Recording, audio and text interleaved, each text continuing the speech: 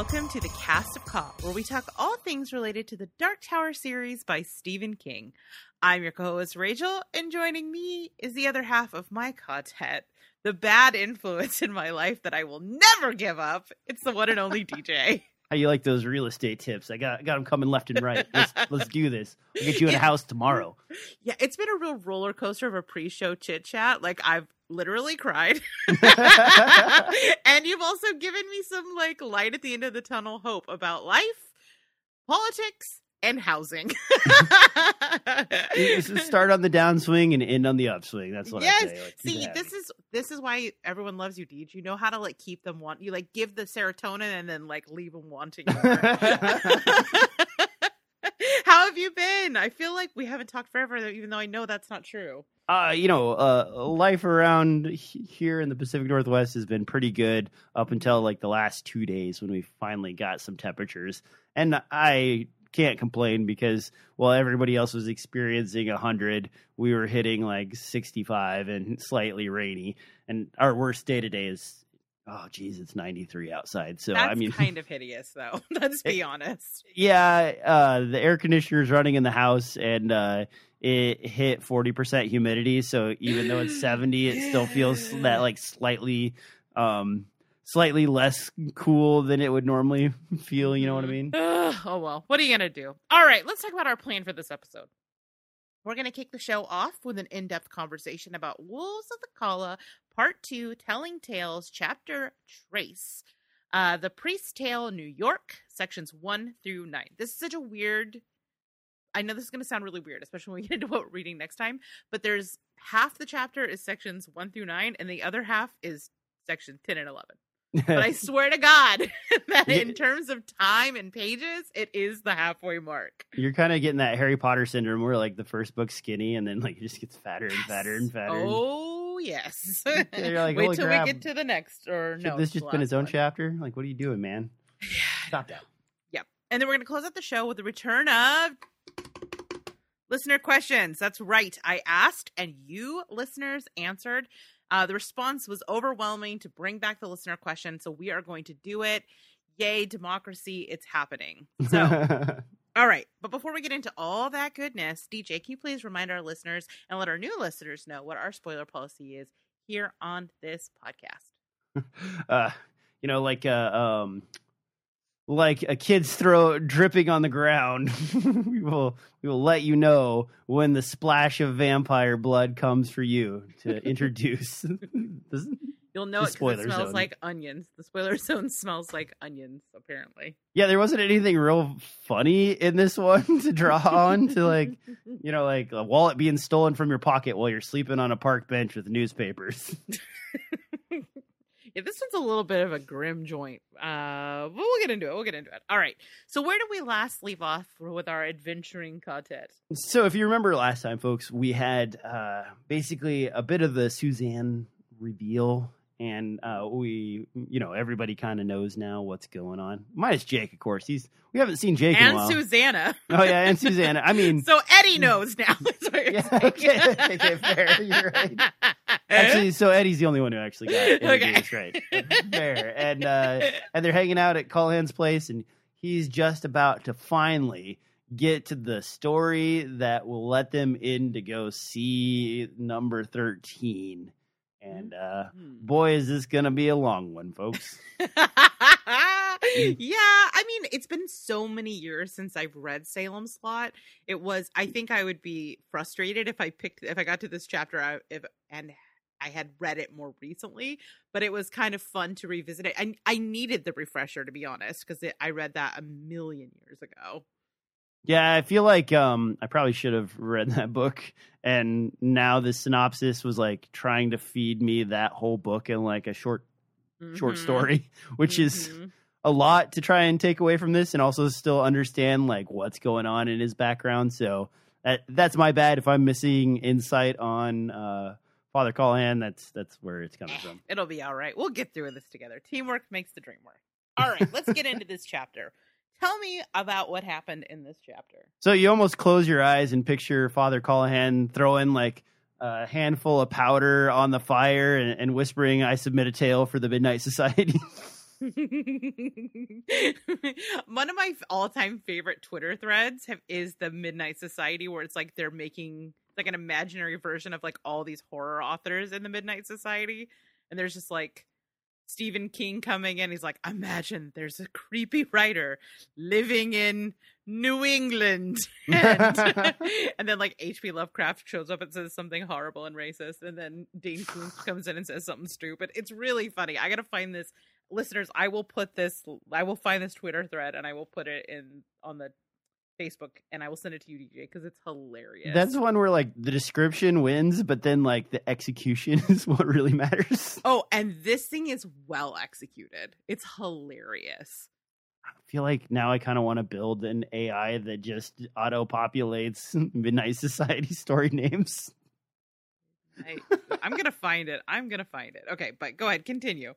So he sits down to tell him, and like we kind of like close your eyes, imagine the diddlywink sound playing, and then like Father Callahan is teaching at a place, and like he just gave a great sermon, and then he popped off to have a drink before the sermon, and then popped some lifesavers, and then he went to talk to his boss to let him know, hey boss, I just don't think the faith is strong with me here. I wouldn't call these people my flock. I just kind of call them my people.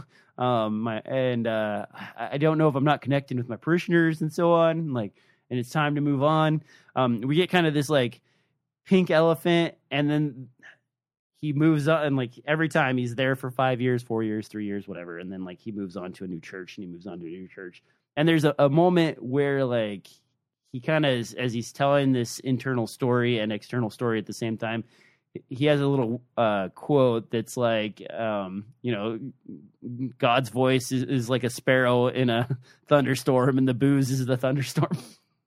Right. I mean, like the whole point is that like, God in his belief system speaks quietly, and like you can't hear it if you're boozing it up. You're not going to hear the inspiration that you need. Yeah. So really, like what we find out is like not unlike a lot of I guess I shouldn't say that because I don't know if all Catholic Irish priests are heavy drinkers, but like he paints himself as that, and like is like, of course I'm Irish. Embracing a stereotype that exists. Yes. I don't want to blimey stone this, but like Blarney Stone. Blarney Stone. Blimey Stone. I don't want to blimish this. So and eventually he ends up in Salem's Lot, and so when he gets there, like he meets some people. They basically believe that there's possibly a vampire in town, and then we get this kind of unfolding of him meeting the vampire, and of the vampire saying that he's like losing his faith. And then there's sort of a connection between a vampire and like alcoholism, in that they both like suck the life from you. Mm-hmm. And so he kind of relates the vampires as sort of recognizing, one self-owning self with the like with that guy, being addicted to alcohol, and like him having that on his chest, it is carrying that weight, and basically meaning that it's diminished his faith to the point where like, does he have faith anymore? And we find out that like there's a stalemate between these two when they finally catch him and pin him down. Well, let's pause for just a second. Because I'm going way too fast. Yeah, no, it's okay, and I'm fine. Like I said before, I think this is going to be a shorter show because there's less subtext in this than in typical chapters. Mm-hmm. But there are a couple of things I want to point out too. First of all, when we enter into this backstory with Father Callahan, he's having this very reflective conversation about who he was and what his crisis of faith was really about, and how it really linked to his alcoholism, and the way that it changed the way he thought at that time. The way that, for one thing, he's not sleeping, right? And that will affect your sleep. But also there's like this level of deniability that happens in your mind when you're drinking, to where you could be, I think he says, you're throwing up in the morning and having a crisis of faith in the afternoon, and not seeing the intersection of those two things. And to me, I kind of felt like, Stephen King's background, that this almost feels biographical to some degree. Like, I think he is writing from personal experience this ability to kind of have cognitive dissonance around your own addiction that I think he does a really good job of describing in this opening section and with Father Callahan's crisis of faith. And his ability to look everywhere, except for internally at the one thing that is like at the kernel of his issues, right? Which is this alcoholism. And that to me, because as we get further into this, I think there's a lot of allegories to Stephen King himself in some of the characters in this. And I think we're starting to see how Father Callahan is a reflection of the author in this opening section. Yeah. And go ahead. No, you please. Oh, okay. And I also need to back up and point out that, like, while he's explaining the story, he stops and he's like, he explains that the vampire there is the type of vampire that can make other vampires. Mm-hmm. And this is a moment where, like, the gang is like, wait, what? I thought that was normal. And then, like, we get an understanding of the fact that, like, actually, no, there's really powerful vampires that can make, like, tier 2 vampires and really wreck stuff, but they only come out every once in a while, and there's very few of them. And then there's, like, a kind of a ghoul tier of vampires, and so it's, like, kind of an interesting vampire hierarchy that exists in this particular version of vampire life. Yeah, I mean, there is a ton of vampire world building in this section, and I don't remember enough of this book to know if it goes beyond his backstory, if it matters throughout the rest of the books. But we definitely get some world building around vampirism. That's one I wanted to ask you about, but it probably is like, if you don't remember, then it doesn't help. But yeah, I was like, sorry. How much of this is really revealed in the original Salem's Lot, or is this like new? Are we getting like new information coming to light, man, or is this just like regular stuff? It's been so long since I read the book that I don't remember specifically, but I do know, and this is totally unreliable information because it's a homage more so than a direct adaptation, but there was the second season of that series on Hulu.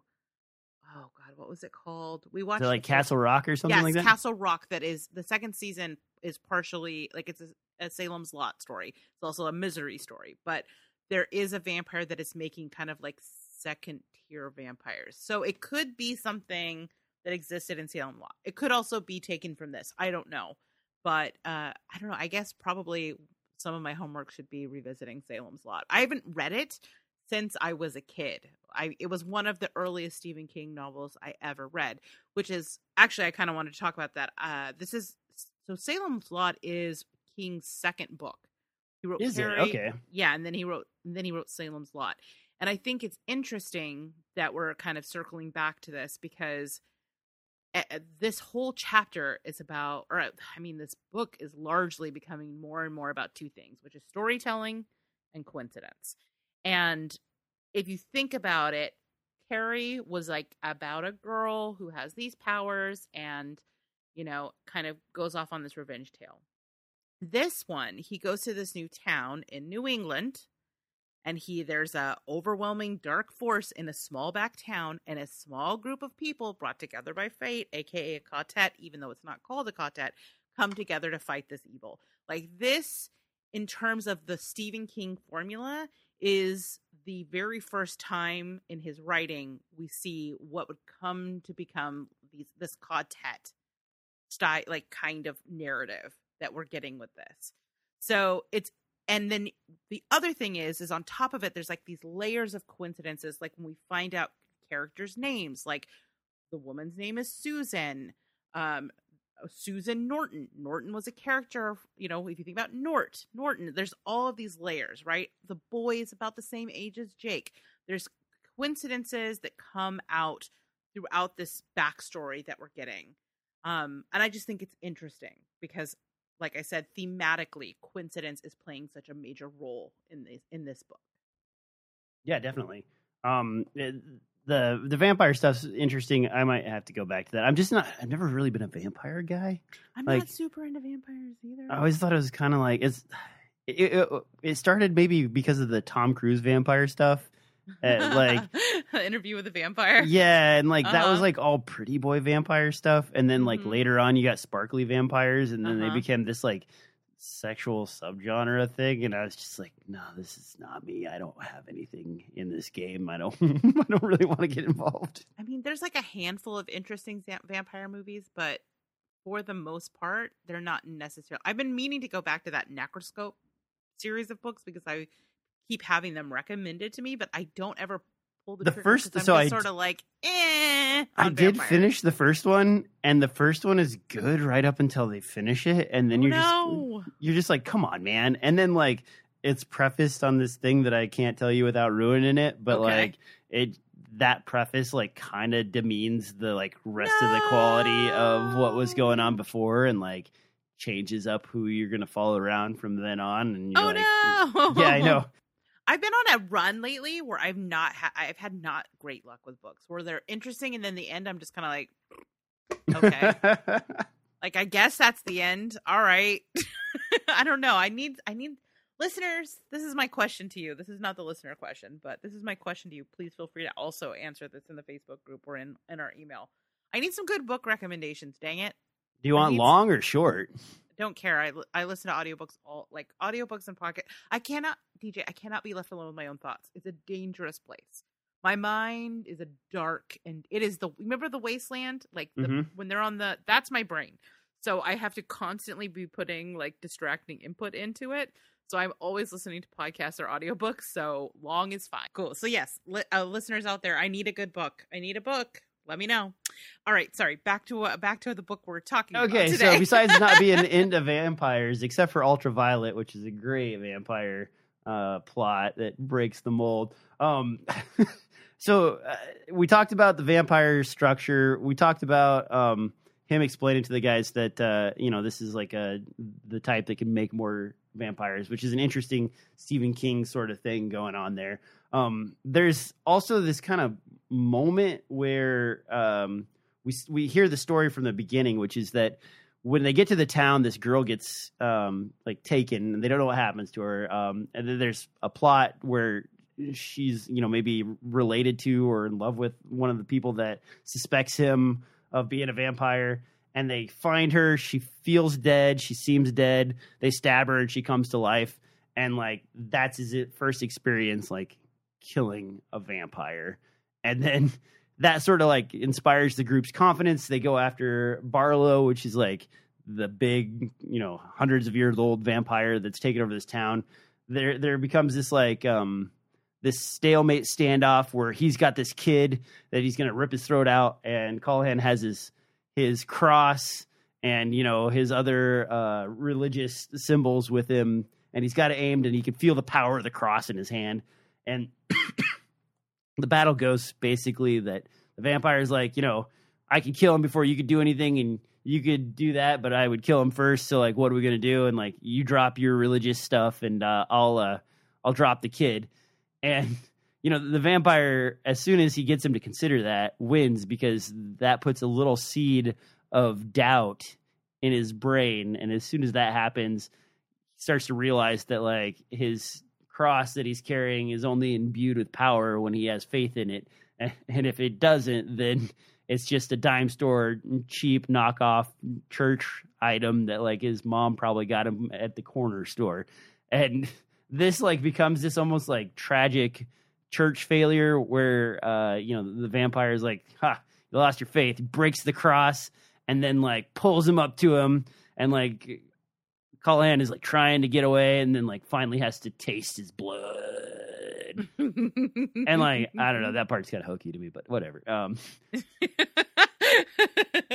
do think it's interesting because, and like, again, I'm getting ahead of myself a little bit. I think there is a part of there's like a kind of a yin yang thing that's happening with Roland and Callahan in terms of being parts of Stephen King, a reflection of Stephen King, that basically Roland is an instrument of faith. Like, it's not in the sort of Christian sense, but like he has absolute and total unwavering faith in that in his quest to reach the tower. And one of Callahan's like greatest weaknesses or failings is his lack of faith. And that is where he gets into trouble, is by having that lack of faith. I think is an interesting kind of parallel, right? That there's a kind of an object lesson in Callahan's story, which is why he's sharing the story to Roland, and sort of the cost of loss of faith.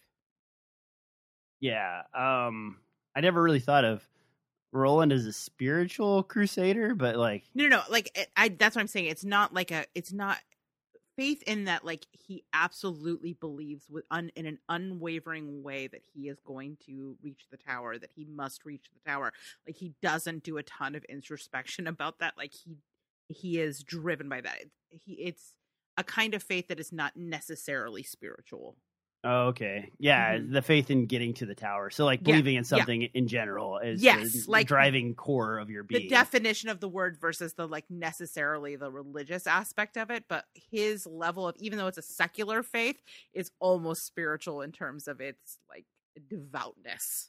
Well, I mean, I guess to your point and a little bit off to the side is that, like, Gunslingers as a whole is sort of a religious-esque sect. That is true. You know, even if their brand of religion is, justice, like what is justice but the requirement for somebody to be good?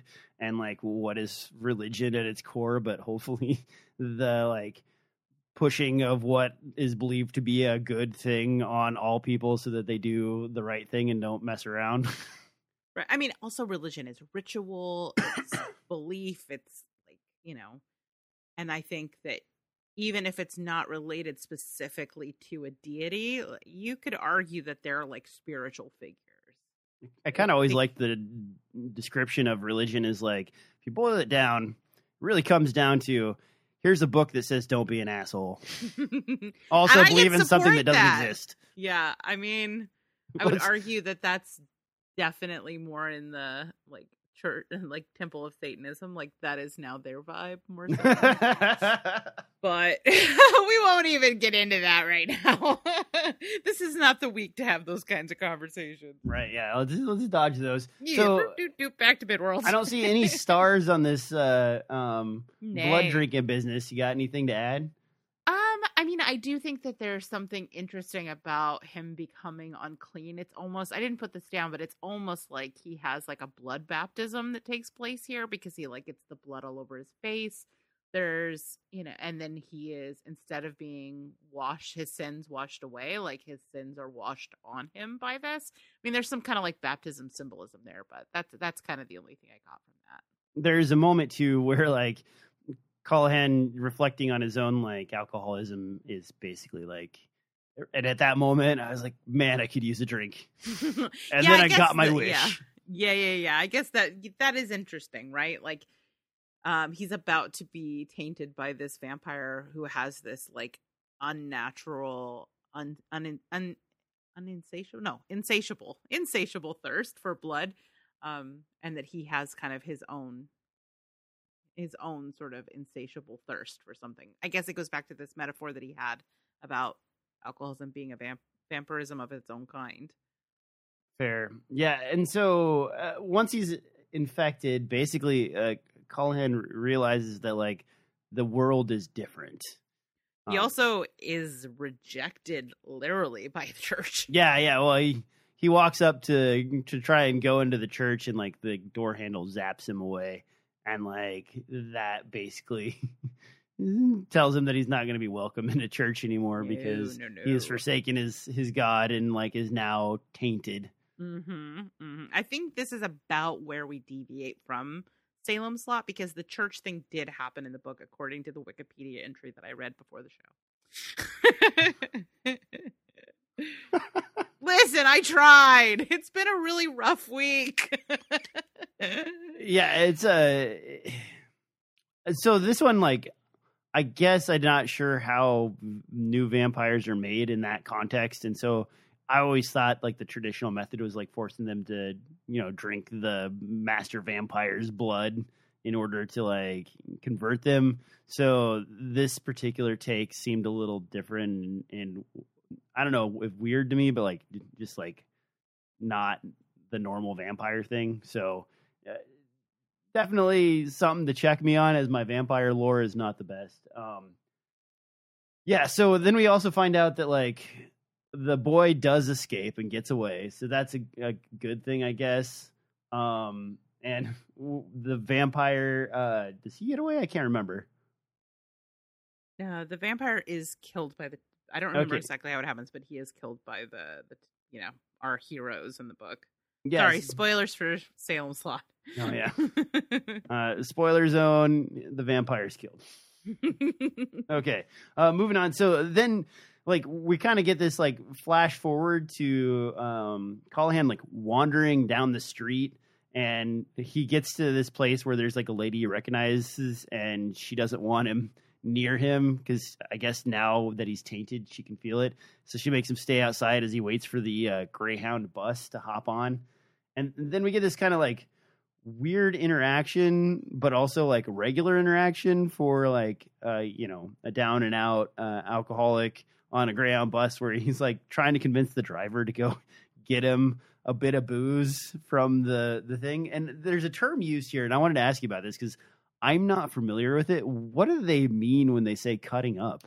So I think cutting up is like goofing off, like, but I think in this case, like, don't act out. Like, if you're going to get super drunk, don't act stupid. Don't be like causing a scene on my bus is the way I took it. Cause like cutting up is usually like joking around, making jokes, making people laugh. That's cutting up. Right. Mm-hmm. So that's my interpretation of it, is like, just don't act like a drunken fool on my bus. Okay. And I wanted to make sure, because I really wasn't sure what cutting up was. Like, I was guessing, but I didn't even put the like joking portion to it. I thought it maybe was like a 70s term that I just didn't know. Mm-hmm. Mm-hmm. I mean, I think Stephen King is like playing with some slang a little bit. You know how he likes to do. Yeah, fair. So like the fun exchange with the driver is like finally Callahan gives him like a larger chunk of money. I think it's like $30. And the guy is like, okay, fine. And he like goes in and brings him back a bottle of what would be like $2 booze that Callahan is very familiar with because it's cheap. And like he drinks the bottle, like gets wasted, but quietly sits on the bus and doesn't cause a problem, and like drunkenly fumbles out with the rest of the passengers. And then we get this scene like, and that's why I had a few Back to the Future references floating around in my head, is because he's like, well, I saw some people with newspapers on them sleeping on a bench, so I decided that was the way I was going to do it too. And like, it kind of reminded me of that moment when the car comes back from the future, and that guy's like, "Hey, what are you doing?" and like blows all the newspapers off of him. So I was just kind of picturing Callahan as that. He gets his wallet stolen, kind of puts him in a bad way, and you just kind of find out that like he is not in a good spot now that he's made it to New York, walking through places where like prostitutes will give you a blowjob for like $10, and like crime is rampant, and the drug dealers like are hanging out and about. So it's just a real dark New York 70s feel that we're getting, or 80s feel, I guess. I don't know. Rachel, you got 3 stars on this though, so what did I miss? Yeah. So I would say it's interesting to see. There's a couple of things. Well, first of all, I want to go back to when he's on the bus and he's looking around at all of the people, and there's kind of this interesting thing, like we see how having contact with his blood has really corrupted him, and it's reflected in the way that he sees the world. When he sees people, he thinks they look undead. But he also senses something called the hidden highways. And it's unclear at this point. Is that a metaphor? Is it something more? I think it's something to keep our eye on. Perhaps we will revisit. We'll see. But it also, he falls apart so quickly. It's shocking how quickly this happens. Presumably it's a couple of days at the most after he's left Salem's Lot, and he is now sleeping on park benches. He is completely given into his addiction. He's emulating unhomed people. It happened very, very quickly. So then we kind of cut away from this story for a minute, and like, I haven't been super nuanced in his description, but some of the stuff that he describes strikes home with Eddie. And you forgot for a minute that like Eddie was like sitting in his underwear watching cartoons and doing heroin and like almost living on the streets in a bad way with his brother, and like and things were pretty dire.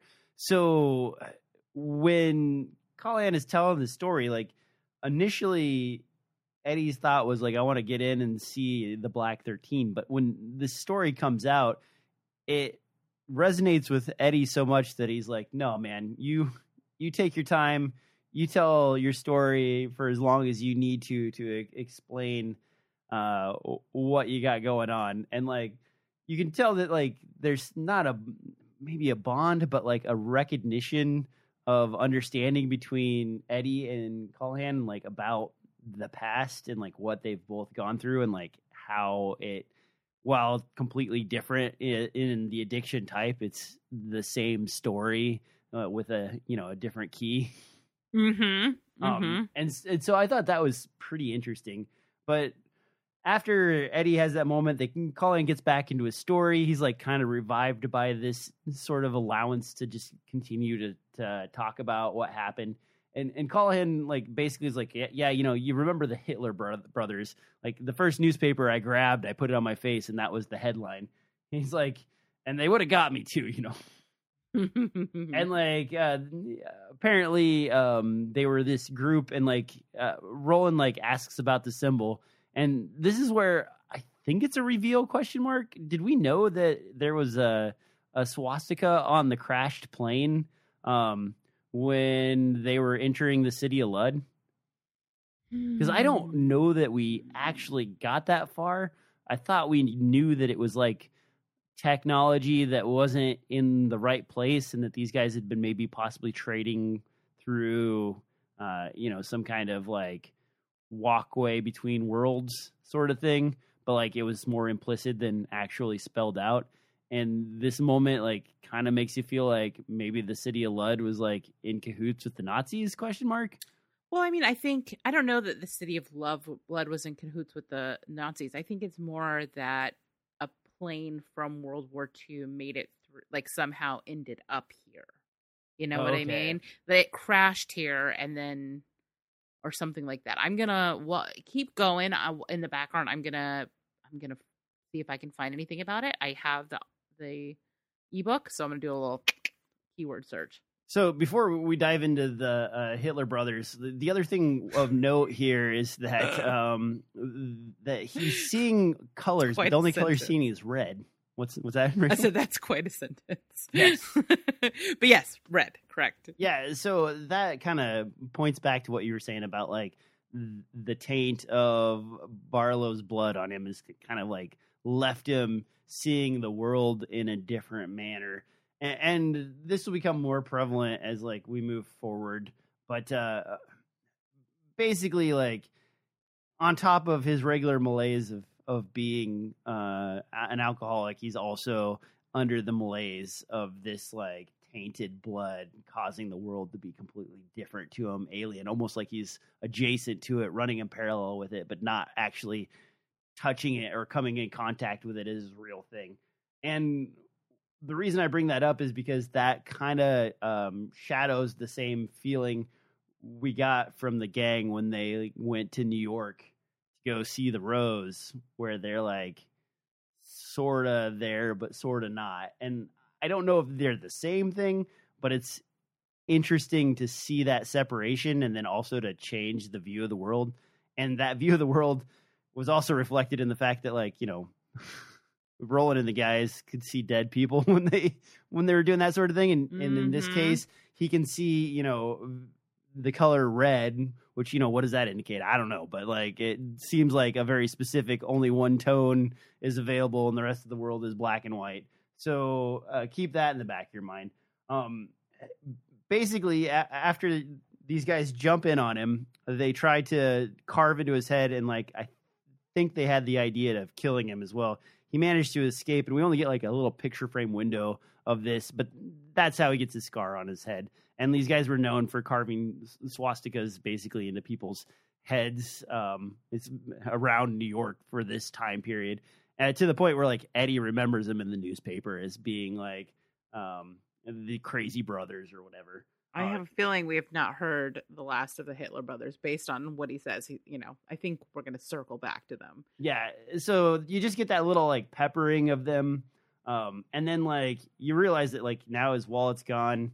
He doesn't really have anything. He's got newspapers to stay warm. So he wants to go find like a day labor place. And if you're not familiar with day labor places, there's places in every city that a lot of times they'll have names like Work a While or like Man Force or, whatever weird name they give them. They're always like something sort of like future past sounding. And they all sound like gay bars, but yes. Okay. Yes, continue. Yes. So these are places where when you show up, they basically have folks that are looking for like general labor to, I don't know, move rocks or like lift heavy things, unpack stuff, do menial tasks. And what generally happens with these places is like they'll show up at the place in the morning and be like, I need 7 people for this thing. And like the wage is already negotiated. They pick 7 people that are waiting in line at this will call work, I suppose would be the case. And when they call you, then you go out and do the task and come back the next day for another round. It's also a way for the employers to test you out. So if you were a convict or have any kind of record, they can have you work for them for a while, but like you're not technically working for them. You're working through another company, so they can fire you at will, or they can like take you on if they want. And it kind of becomes this labor cycle where he's like working a few days, doing this thing, working a few more days, like drinking a bunch, and then like recovering for a few days, and then working a few days. And it's sort of like a vicious cycle for a while, to the point where like someone wants to employ him, and he's like, nah, you're going to mess up my thing, which is like kind of a weird, but also like interesting thing to think about, is that he would prefer to not have a stable job where someone knows him and just to continue in this rut of like drinking and working and drinking and working. And so, yeah. We also realized that, like I mentioned, the red stuff. Well, finally, we also find out that like he sees a blue glow around these tier 2 vampires.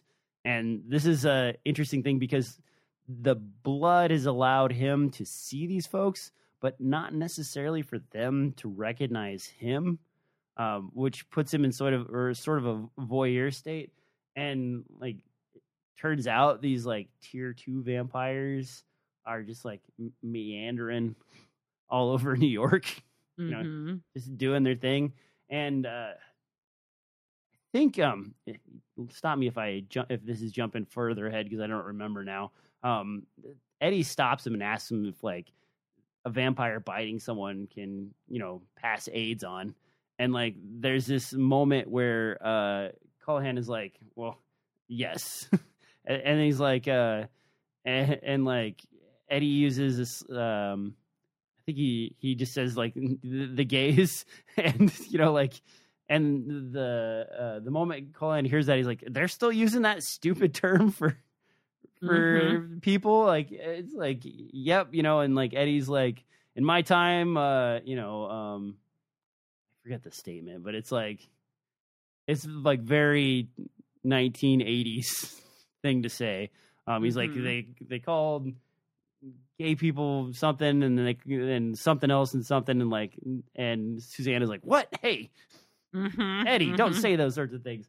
And I thought that was kind of interesting because also like Callahan, like, as a couple times in this, like as a weird aside that no one asked for, is like, the church and gay people, and then like just continued on forward again. And you're like, well, that was strange. Like, right. It has a purpose. We get there, but Yeah, I mean, it's interesting that King is kind of exploring this way that language changes because of his characters coming from different time periods. It's kind of a fun linguistic thing that he kind of explores here. Yeah, and the other thing I wanted to say is like I jumped the gun early and explained how the tier 1, tier 2, and tier 3 vampires work.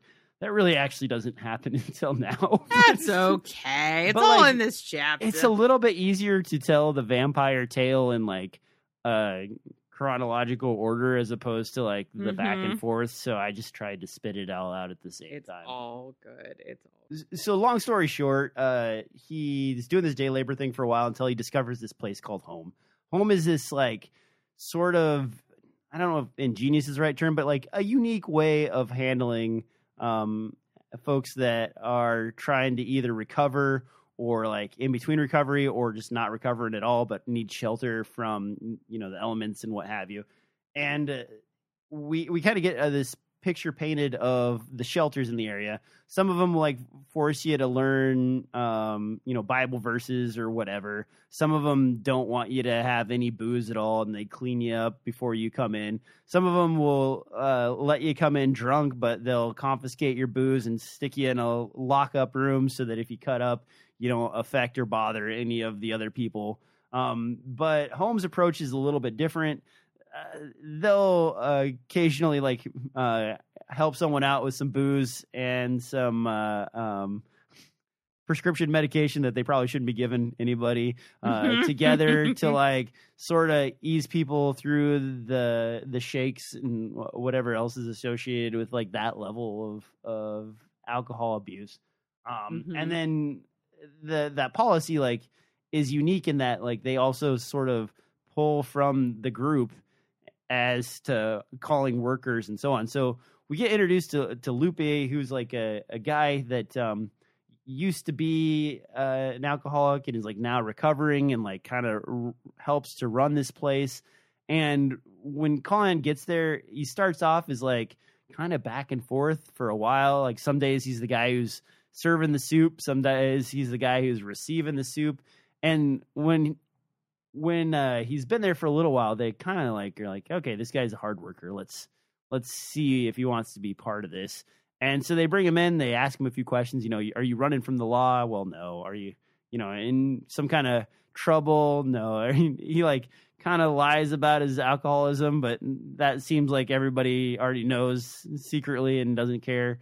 And then like they're like, okay, you can come work for us. And like one of the things in the questionnaire was basically a question about like, what are you, what's going on? And he's like, I'm running from myself, which, in kind of a roundabout way. Yeah. Like he's been moving his whole life from church to church, but never fixing the underlying problem that is causing his malaise. And it's like led to a further downward spiral till we went from like having a house and having stuff to greyhounding it to New York and like living in this like, night to night type of place. The home policy is conducive to a lot of people and less forceful. And I mean, it's essentially harm reduction is what they're doing. Yes, exactly. Like, I'm guessing that harm reduction was not really a thing. Like everything was very much about like recovery being in the AA style, which is great for some people, not for everybody. Some people just need harm reduction. And that's why I weirdly, like it's funny that we're going into this stuff modern. About, yes, it's like a very modern kind of response to addiction, things like that. And it's funny when it's like kind of juxtaposed against this conversation about the changing languages. Like in some way, King's very antiquated in the way that he's talking about like queerness. But then he also talks about addiction. And again, I think it comes from this place of it being a personal, like something that's personal to him. He probably has, explored harm reduction or whatever the case may be. But it is kind of a more, although I guess this is not written in the 70s. So harm reduction was definitely a thing. Yeah. So basically what ends up happening is like these bluish vampires that he's seen around. He first finds out that he's kind of good at doing the books and the other guys aren't. So he's been like helping him with that and then helping him cook. There's no shortage of pots and pans to cook food. and like he's kind of come to really enjoy the company of Lupe, and like this guy is sort of like his friend slash like intimate friend. I mean like he really loves him, I think, but like it's like not letting himself have that level of passion for this guy who he admittedly says is beautiful. Okay, yeah. So he sees the evidence of having been bit, and like we have this moment where, and I mentioned it earlier, and I probably should have saved it till now. Is well, is HIV spread that way? It's like, yep, and like. Yeah, so like these vampires aren't affected by it, but they can apparently like help to propagate, AIDS and HIV through the entire community. And when we find out more about these second tier vampires, like it'll make a little more sense. But they seem like almost the plague rats of lower tier New York, right? Oh, jeez. Let's not use that phrase around HIV. Okay, sorry. It's a very stigmatizing phrase. I mean, it's interesting that King included this, that they would spread HIV. I don't know that I love that, to be honest. I feel like it's a little stigmatizing. So the other thing to note is when he sees these vampires, he also hears the chimes. Yes. And like sees other things, and the gang basically immediately recognizes this as like a foe or like Todash adjacent level of connection to other worlds. Mm-hmm. And like this is Callahan speaking from another world, so like obviously there's something to that something. Yeah, we still don't know how he got here, so that's interesting. I think we're starting to figure it out. Basically, we also get some foreshadowing from him that it's like, and this led me to kill my first vampire. Dun, dun, dun. Dun, dun, dun. And like, yeah. So, it kind of gives you the feel that like, Callahan will be like, priest vampire hunter.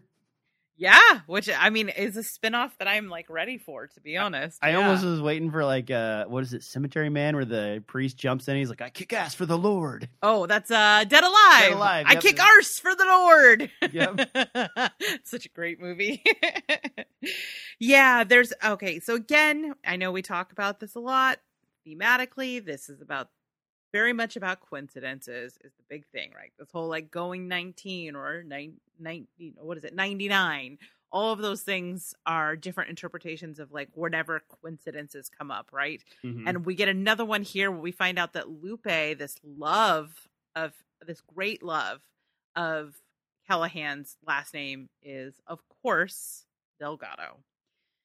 And it's this other sort of link again that I talk about where he and Roland are both kind of parts of Stephen King, whereas like Roland is maybe the better parts, the prouder, more stubborn, more strong parts, and Callahan is kind of representative of addiction and weakness and the guilt and need for atonement that King may have experienced through his addiction. I mean, I could be projecting like crazy, but listen, that's what we do here. Okay. We interpret. We can be wrong. It's okay. So it's interesting that again, this parallel between them, like the two great loves of their lives are both Delgados. But this leads Callahan to be like, you guys do not seem surprised by these coincidences. Like, why is this not surprising to you? And I pulled this quote because I just think it's cool. Coincidence has been canceled, honey, Susanna said. What we're living in these days is more like the Charles Dickinson version of reality. So I think that's interesting because the way that she describes or the way that she communicates what these feelings of 19 are is almost, she uses another author, another storyteller to kind of communicate what's happening here. That these coincidences feel like something out of a Dickensian novel. It's not the first time that I think that they've even referenced Dickens. But yeah. I just think it's an interesting kind of theme. It fits into both of our themes of storytelling and coincidence.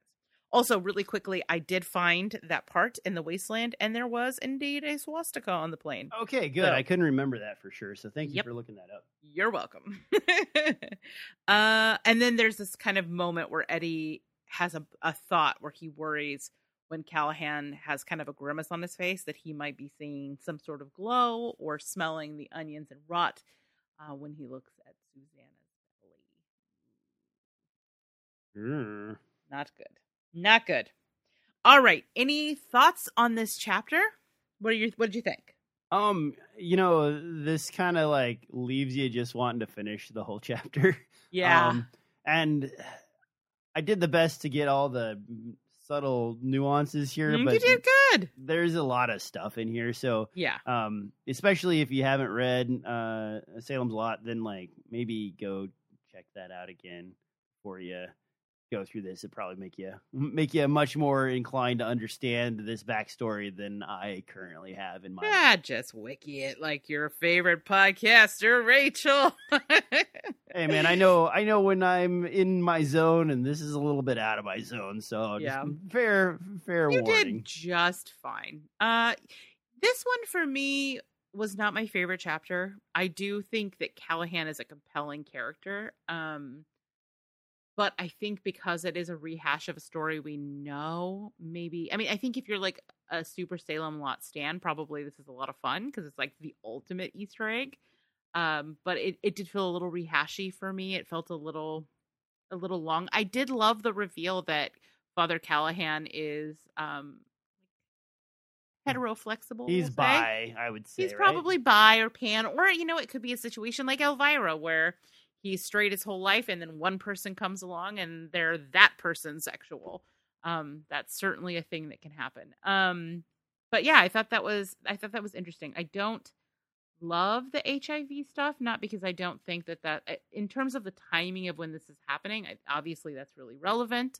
But I also feel like it's very stigmatizing that like these unclean creatures would be, like you said, acting like plague rats. I think it's not my favorite. It's a little problematic. I don't know. No. I'm not very good with the like what that. I don't know what the history is on that, other than like the old plague time. I guess so. Totally. Sorry. No. Not you. I'm talking about King. I think you were picking up what he was putting down, and my issue is what he wrote, not what you picked up. But so I feel kind of about this section, but I do like Callahan. I am curious to see where it goes. I am, like Eddie, ready to get into that church and see Black 13, though. So, yep. Well, yep, those are my thoughts.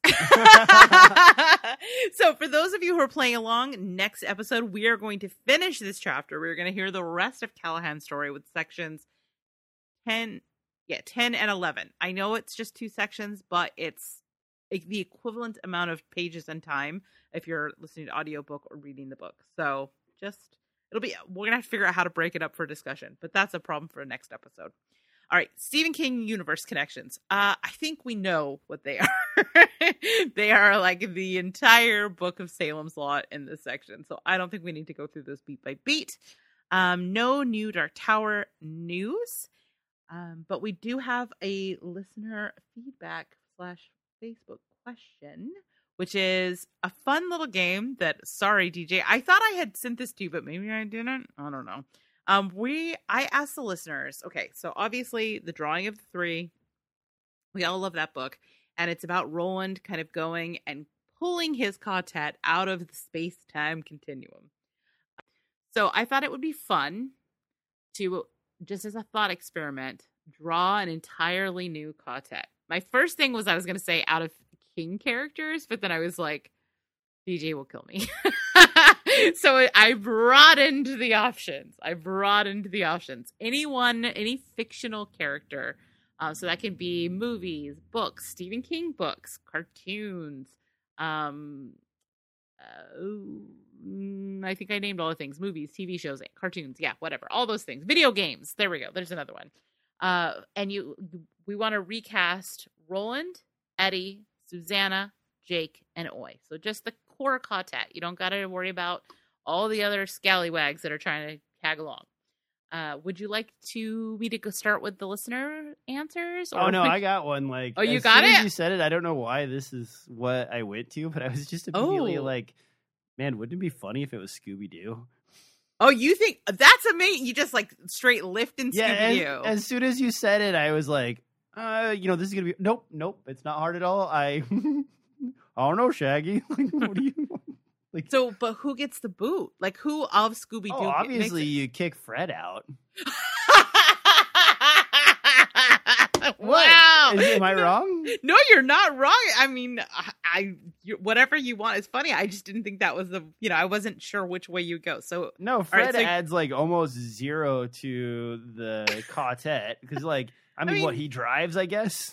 Well, he's good with traps. He's cool. Very into traps. Cool. No, as a character throughout the Scooby-Doo universe, he's always been a thin, preppy guy that's like associated with these people, but like kind of an outlier. Mm-hmm. And you have the actual thinker, you have the goofball, and you have the middle person. You don't need him as a secondary aside. And then, you have the lovable dog that works perfectly as an oi representation. And like, imagine if you like kept the style, the character response, but like just put him into Stephen King universe's Gunslingers. It'd be great.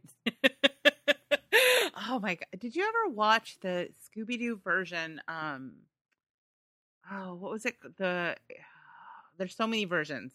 What was it, Randy? What's the Scooby-Doo version we love so much? Mystery Incorporated. Did you ever watch Scooby-Doo Mystery Incorporated? Is that I think so. Is that the one on Netflix from like 2012 or 14? Probably. It's the one that gets into like weird ancient alien theorist stuff. Yeah. I haven't seen all of those, but that's oh my God. Fred you have to. Specifically in that one that's where like your trap thing came from. Because yes. Like, other ones, like he wasn't necessarily a trap guy. He was just a guy that was there. And like in that one specifically, he's like, no, I do traps. I'm a trap guy. I do traps. You need to finish it because something happens in the final season that is so. We find out why Scooby-Doo talks. I'll just say that. What? Yes, DJ, you must stay the course. It is so amazing. It's one of my favorite like things ever. You have to listen. Okay. Anyway, enough of me being a dork. So I took a slightly different twist on this. I decided I wanted to do an almost all-female quartet. Okay. So, to replace Roland, I picked Ellen Ripley, my basically my patron saint. Anyone who knows me knows my obsession with Ellen Ripley knows no bounds. So she would be my new gunslinger, but instead, obviously, of his pistols, she would have the flamethrower. Okay, for my Eddie, you need somebody who's sarcastic and funny, but also kind of a badass. So I went with Veronica Mars, who is known. I don't know if you ever watched that show, but yeah, I know who Veronica Mars is. Excellent. All right, for Susanna, I need like kind of a warrioress. I went with Michonne from The Walking Dead. Ooh. For Jake, I wanted like a sassy kid who's kind of a badass, but also has an adventurous spirit. So I went with Lyra Belacqua from The Golden Compass. Did you ever read those books? Yeah. I'm trying to remember who she is in the. She's the main little girl in the first book. Oh, okay. She's your main character. My backup for her would be Ahsoka, like young Ahsoka from the Clone Wars would be my backup. But I think Lyra's my top pick. And then finally, for the Oi replacement, this is my one boy in the group because I adore him and he would be such a cute companion. It's Gromit. Gromit? Wait. From Wallace and Gromit. Oh, okay. All right, let's get into our listener question. I wouldn't have thought to mix like a claymation guy with like. But you can, that's the thing. You can do it all. I have animated characters. I have real characters. It's great. It's good. Okay. So let's go to the listeners. Let's see what they came up with.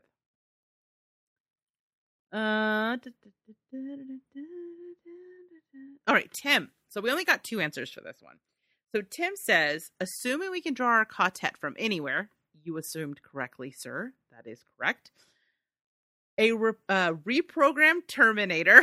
The question is, which one? Is it Arnold from T2 or is it the girl from Sarah Connor Chronicles? Is it the girl from the newest Terminator? I don't know. Okay. So, reprogrammed Terminator, Gandalf. Wow, these are heavy hitters. It's a large swing in direction and tone. It's gonna stay weird. Let me assure you, it's about to get weirder. 11 from Stranger Things, I'm guessing as the Jake character. Okay. I think this next one is Susanna, which is 7 of 9. From Star Trek. Yeah. Okay. So, I mean, although I guess arguably she's also a Terminator because she's also like a reformed cyborg robot person. Yeah. Let's see here. Squirrel Girl and her squirrel army. Tim is really swinging for the fences. And then finally, I guess in the oi spot is Ron Swanson. Like the fictional newscaster from like... No, Ron Swanson from Parks and Rec. Oh.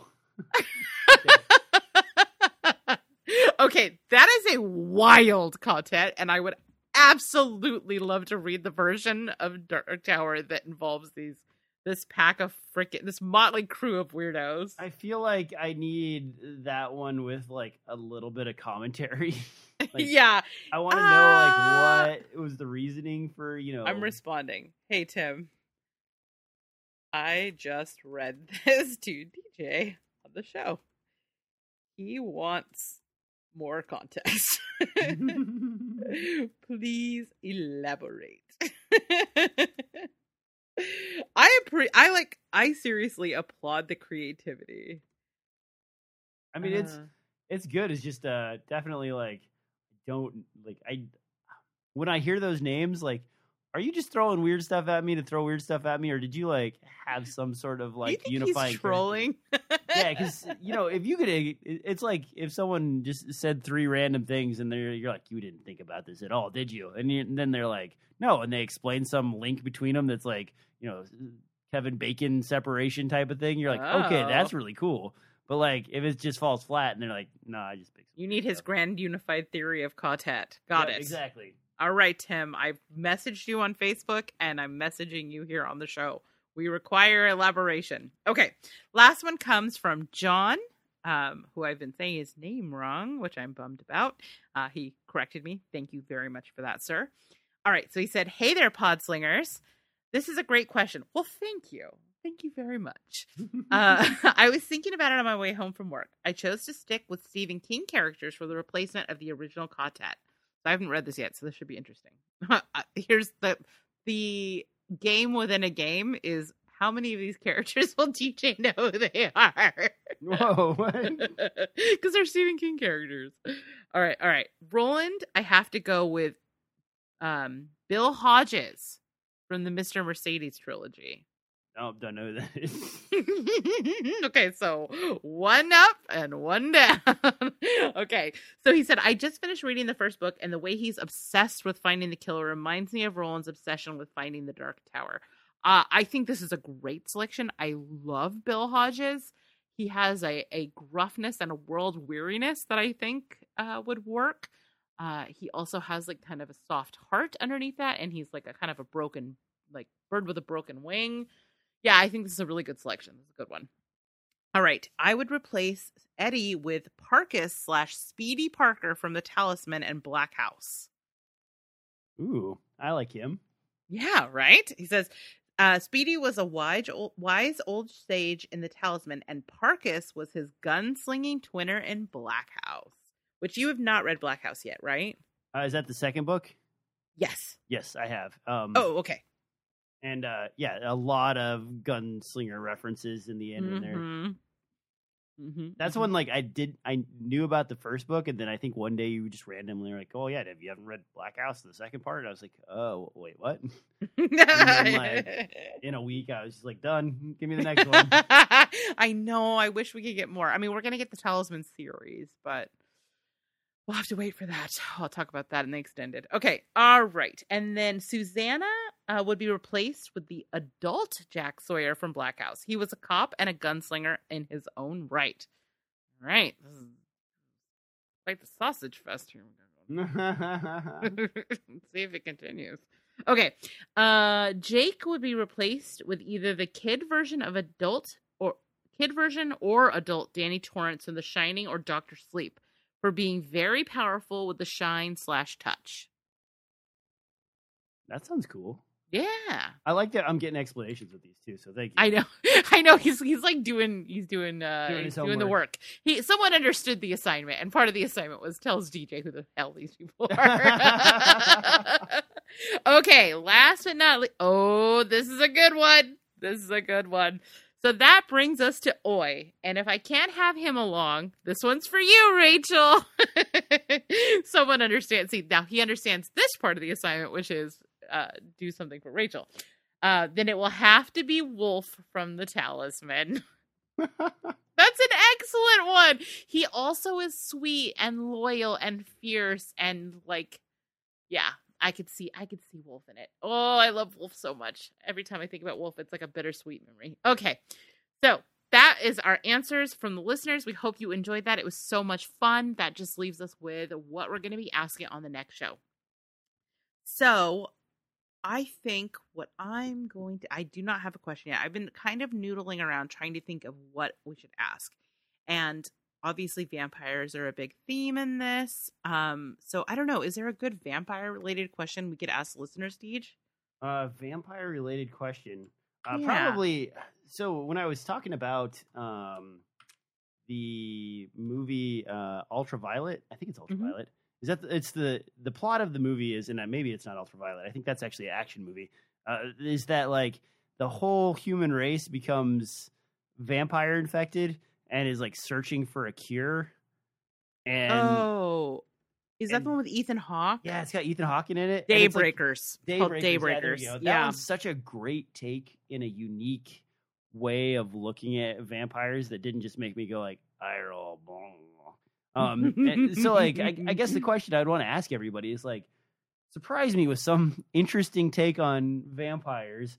We've crossed out that one, and we've crossed out Daybreakers, and what's the Necroscope? Necroscope. Those two are off limits because we already know about those. But what else you got? You know, is there like an old timey book that was like the second vampire book ever written by like, you know, so and so's brother? Like, is there just something real strange out there? Like, what's the weirdest vampire stuff you know about? Like, are there cyber vampires out there, like robot vampires that collect blood for money? Is that like a plot somewhere that I don't know about? Because that sounds cool.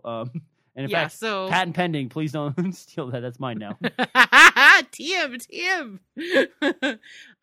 Yeah, I would like to know. Like, we both were kind of like vampires. Change our minds about vampires. Are they actually dope? Give us a recommendation that's going to change our mind. You know, can you go find the meme template for the guy sitting on a park or sitting outside of a college with like the sign that says "Change my mind"? Oh my god, I'm gonna make that the image. I always put a little image with the questions when I put them on the Facebook. I'm gonna make one, and it's gonna be you and I sitting behind a table. Vampires are lame. Change my mind. Yes. Okay, that's what I'm doing. I'm doing it. Awesome. Okay, great. So that's our listener questioner for the next episode. And you can join the Facebook group and answer it there. Or you can drop us an email at castofcaw@zombiegirls.com. And that's GRRLZ.com. If you have any feedback, any questions, any thoughts, whatever the case may be, you can always reach us in those two ways. Or you can follow us on Instagram and Twitter at ZG Podcasts Plural. Got a lot of funny memes on there. Our Ariel from More Deadly and Zombie Girls kind of spearheads that, and it's a great follow. I wouldn't be bragging on it if I was putting in the work, but because she did, I feel comfortable saying it's awesome, and you should definitely be following us there. If you're a horror fan and you're looking for something spooky to watch tonight, there's lots of really great horror films that came out recently. There's actually, it's more of a thriller, but I watched Watcher last week. It was so good. Everyone should watch it. But you can find out about that and all the other spooky doings that are happening on the various streaming services and video on demand at the Zombie Grrlz website at our VOD and streaming calendars at zombiegirls.com. And if you want some cool Castacaw merch, you can get cool Castacaw merch. It is at zombiegirls.com/merch. Check that out. And if you love us and want to support us with a little key-ish money, you can do that by supporting our Patreon at patreon.com/zombiegirls, where you get extended episodes. You get to join our Discord. You get to have, you get to experience the live shows, which is coming soon, DJ. I hope you're ready. Wait, what? Oh, the 30th. I got it. That's on my calendar. Yes, July 30th is our next live show where you can, if you're a patron, you can watch it whenever, but you can also watch it live and interact with us while we record. I always drink too much and always act a fool. So if you want to see that and interact with that, don't recommend. I mean, yes, recommend. You can do that by becoming a patron. All right. That is it for us. Where else, if people want more of you in their lives, can they find you on the internet, Deej? Basically, I'm just on this podcast, and then on the what is it, the unnamed? What is it? Outpost Unknown. Outpost Unknown podcast, which apparently is on YouTube somewhere. You can go back, and if you just want to go through my entire YouTube inventory, it goes all the way back to like 2004, 2005, with all kinds of fun stuff to check out. I haven't been selling anything on Etsy lately because I've been working on bathrooms, but I'm about to get into some busking amps for sale. So if you are a avid busker, keep an eye out for the Shit Kicker busking amp. Which is it going to also be in vintage luggage? No. Well, actually, that would be even cooler. That would be freaking cool, man. TM. I'm working on a busking amp that's battery powered. It'll last for like 10 hours, and you can just carry it around and then like show up and play on the street and have a nice loud 120 watt amp to go along with it. So yeah, it should be real cool. I'll see. I got like 4 prototypes coming. And working on the beautiful Shit Kicker logo right now. And if you guys come up with a better name for it, send it my way. But that's it for me. So we've already done the Where Can We Find You? Is this where I say, Rachel, take us out? No, because I get to say where you can find me on the internet. Oh, I thought you already said where you could find you. Wow, DJ. Oh, no, wow. I thought you, when you said Zombie Girls and son of a gun. Sorry, I was sending you book recommendations while you were going through your spiel, so this is completely my bad. Rachel, where can people find you? Thanks. Jeez. Okay, well, you can find me on the Zombie Grrlz podcast, The Stream Queens, Castacaw, which is this show. Oops. More Deadly, and Untitled Nick Cage Show. Our Untitled Nick Cage Show, recording tomorrow, is going to be on the Unbearable Weight of Massive Talent, which is like pure serotonin movie. If you have not watched that, it is so good. So it's so like nice and funny and light and sweet. It's great. Definitely. I'm getting ahead of myself. Recommend. Anyways, that is coming up. Also, the day that this drops on, not on Patreon, but for everybody else, because if you're a patron, you get a day early. Myself and Ariel from More Deadly and Zombie Grrlz will be joining the fine folks over at Bloody Good Horror to review the film Mad God. So if you're a patron of them, you can watch us live. If not, you should definitely subscribe to them so that you can catch that episode when it drops a couple days later.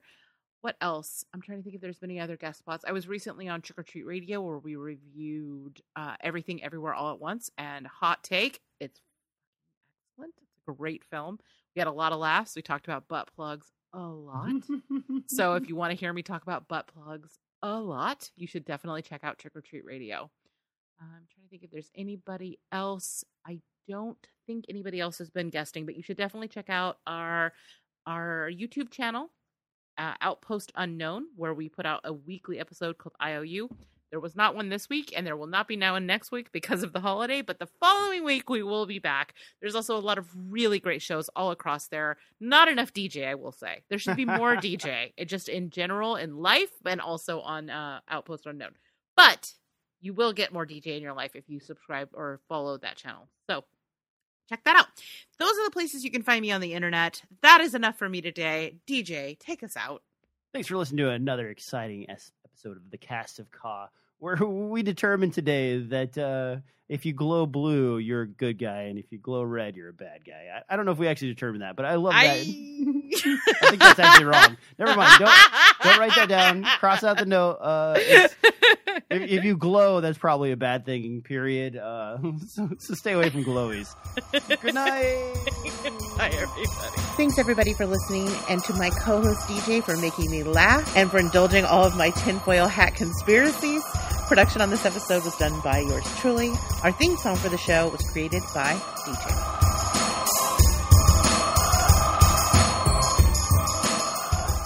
What? Yeah, just like some real humdingers. Just like real. Oh my stuff. God, that needs to be your Outpost Unknown channel, is like DJ's humdingers. Oh my God, I know how I want to start this extended episode. Although probably some of this is going in anyway. Okay, yeah. All right, hello everyone, welcome to the extended episode. DJ, you have become a bit of a jokesmith, a dad jokesmith specifically. Okay. I'm wondering if you might favor us with a dad joke to kick off this extended episode. Let me see. What's one that? What's a new one? New one. I don't have them all memorized, so I'd have to. Can I run and get my? Yeah, go get your dad joke book. Okay. So, listeners, while he's doing this, let me explain. DJ has a little side hustle. I don't know if it's a paid side hustle or just a passion project, but he is now the MC of a weekly bingo game. And during said weekly bingo game, he enjoys entertaining the audience with the occasional, and by occasional I mean frequent, dad joke. We discovered this recently while recording an episode of IOU, I think. Yes. Which is on the Outpost Unknown channel. Anyway.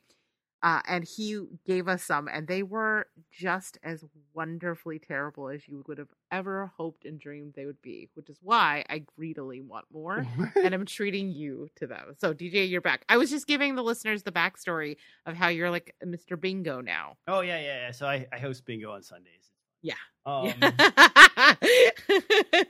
Okay, that's the TLDR of what I just did. So, there was a congressman a couple months ago that brought up a bill that would basically convert us from pounds back to kilograms. But there was a lot of protests in Congress when he was going over the bill because it would probably cause mass confusion.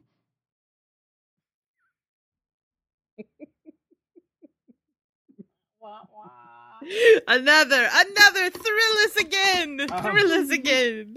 Have you ever watched The Little Mermaid? Uh-huh. You wonder why Ariel's always wearing seashells? Why? She grew out of her bee shells.